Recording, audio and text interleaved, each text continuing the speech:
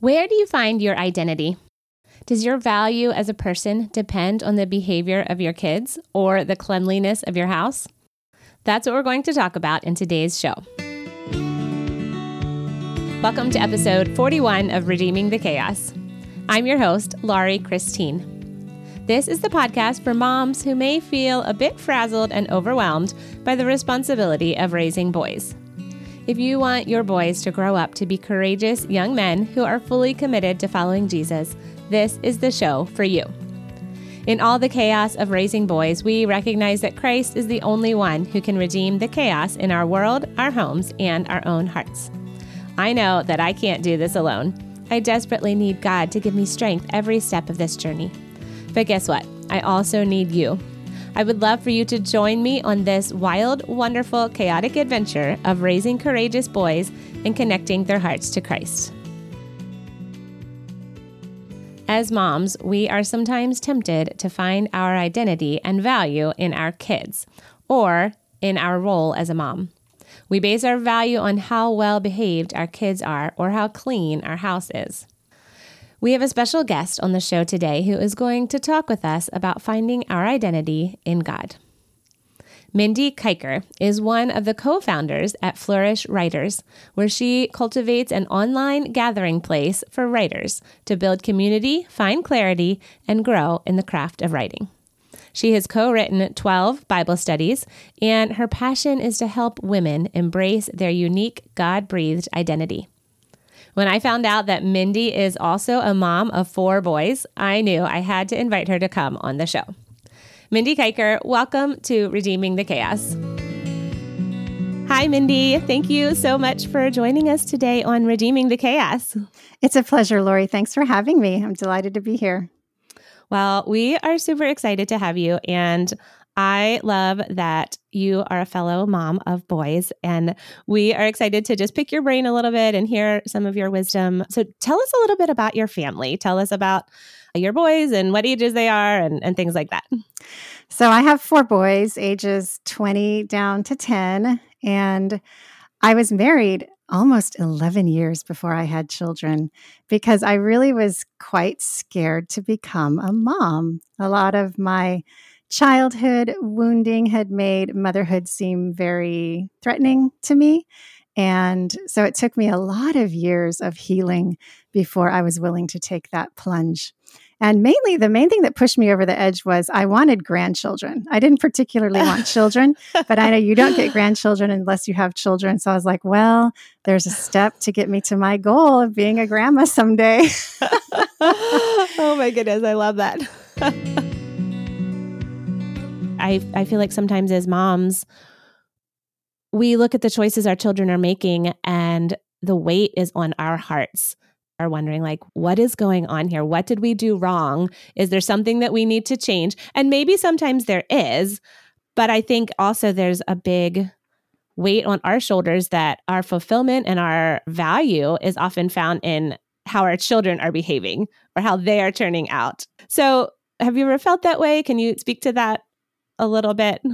Yeah, for sure. I think that is a common trap. You know, love in its purest form, I think true godly love is without demands. It's without control. It's without strings attached. God's love in its purest form is completely selfless. It's sacrificial. It's giving. And it is showing up in the present moment with complete acceptance, redemption, and salvation. And so, where am I going with that? When we love our children, you know, with this so-called love as best as we can muster in our human brokenness, I think unfortunately our intimate relationships get very mixed up with what I would really call more of an ego attachment, an ego trip. Yes. And it's more about me and how is this relationship reflecting on me? What am I getting from it? I'm trying to be the best mom possible. And you guys are thwarting my plans. You guys are making me look bad. I am now reeling from shame and embarrassment and the horror of this all, you see, that's not a love, intimate relationship. That's really an ego attachment.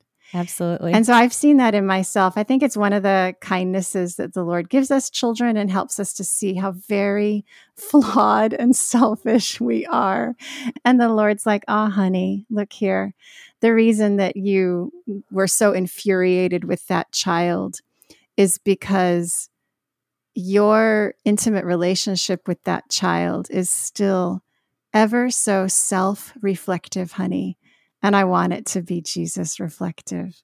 And so you just go to the Lord. I've spent so much time repenting for the way I have made idols of my children, an idol of the role of motherhood. Oh, y'all, it's messy, but God is so kind and faithful to show us when we go to him with, man, when that inside is churning and you are all fired up about whatever's going on in your home. Oh, all that resistance, all that struggle, all that pain, that's just that ucky human kind of so-called love that's really, really needs to come to the cross and just be yielded to God and say, oh, Father, help me to love well. I have meditated on 1 Corinthians 13 ever so much.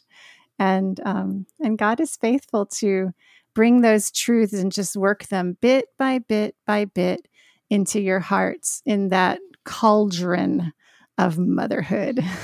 And I think that God gives us children who his plan is for them to make us more holy and to bring us closer to him. And sometimes I get so frustrated with my kids. I'm like, Lord, I don't feel like anyone else's kids are like this. It's easy to feel alone. And I'm sure moms listening often are like, really? I'm sure everyone else has perfect household and no one else's kids are acting up like mine. And it's easy to have that ego attachment where I'm like, well, obviously I'm just a terrible mother, or my kids wouldn't be acting this way, and even just getting angry, like, oh, you just made me so angry. It's like, no, I have a choice. I have a choice over my emotions and over how I'm going to react. And I can't put that on my children. I know for me, there are many days when I just have to call out to God and be like, Lord, I can't do this. I need your help. I need your help every minute of the day. And I think just that constant submission to God and constant reliance on his strength. I feel like our culture is speaking into the minds and hearts of moms and just saying, pull yourself together. You can do this. You've got it in you. Just dig deep and pull it out and you can do it. But I feel like that's not a biblical way to look at motherhood. The Bible is very clear that we do not have strength outside of the Holy Spirit in our hearts, and that our strength only comes from him. And that when we are in our weakest moments, that's when we are strong. And I think that God looks at us in those moments and is like, yes, you can't do it. Thank you. You finally get it. But now watch what I'm going to do, because you are submitting to me, and watch what I can do in your kids. It's not about you anyway. It was all about me. All about God from the very beginning. That's so good, Lori. I know that you are very passionate about helping women embrace their true self and finding the power of their unique God-breathed identity. What does that look like in motherhood? Well, it's such a huge shift of your identity when you become a mother, isn't it? Like, I was me, I was carefree or not, depending on what your life situation was like. And now I've got this other person or other people, depending on how far it goes, dependent on me. And I care about them. I care about the outcome of their lives more than I've cared about anything in my whole life. And it's so easy to lose yourself in that role and forget that you are also God's daughter. I always say, I'm just a girl too. I'm just a regular girl.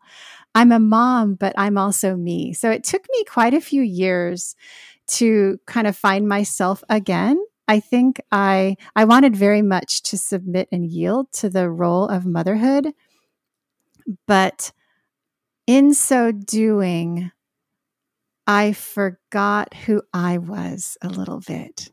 And perhaps that's just a natural path because those early years are very demanding. They're physically, spiritually, emotionally, psychologically demanding, where you're trying to keep this other little human being alive and teach them many things about their little bodies and like how to aim in the toilet. And it's also so much to pour yourself into. However,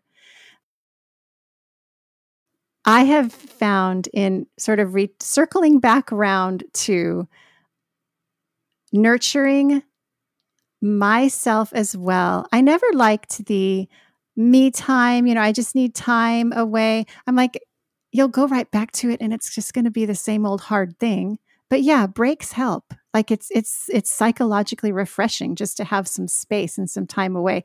And everybody does fine with daddy. How do they survive when mommy's not there?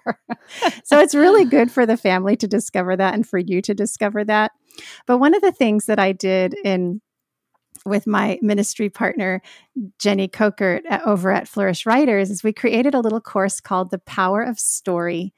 And that turned out to be this really sweet gift from the Lord to many, many people. We've now had hundreds, maybe even thousands, I need to count, of women go through that little course. It's just a simple little course, but it's basically, I want to write a portion of my God story. And we did that in response to our community who were like, we love the way that you write your God stories. Would you teach us how to do that? We're like, oh, sure. We'll just kind of break it down step by step, how you can share a portion of a story of God's faithfulness, of something that he's done in your life.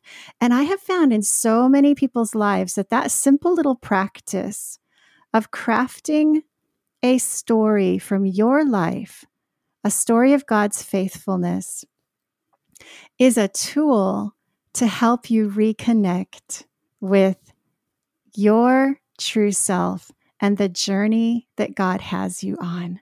Because all these other roles, all these things that we do, I'm a wife, I'm a mother, I'm a church member, I'm a ministry leader, I'm an author, I'm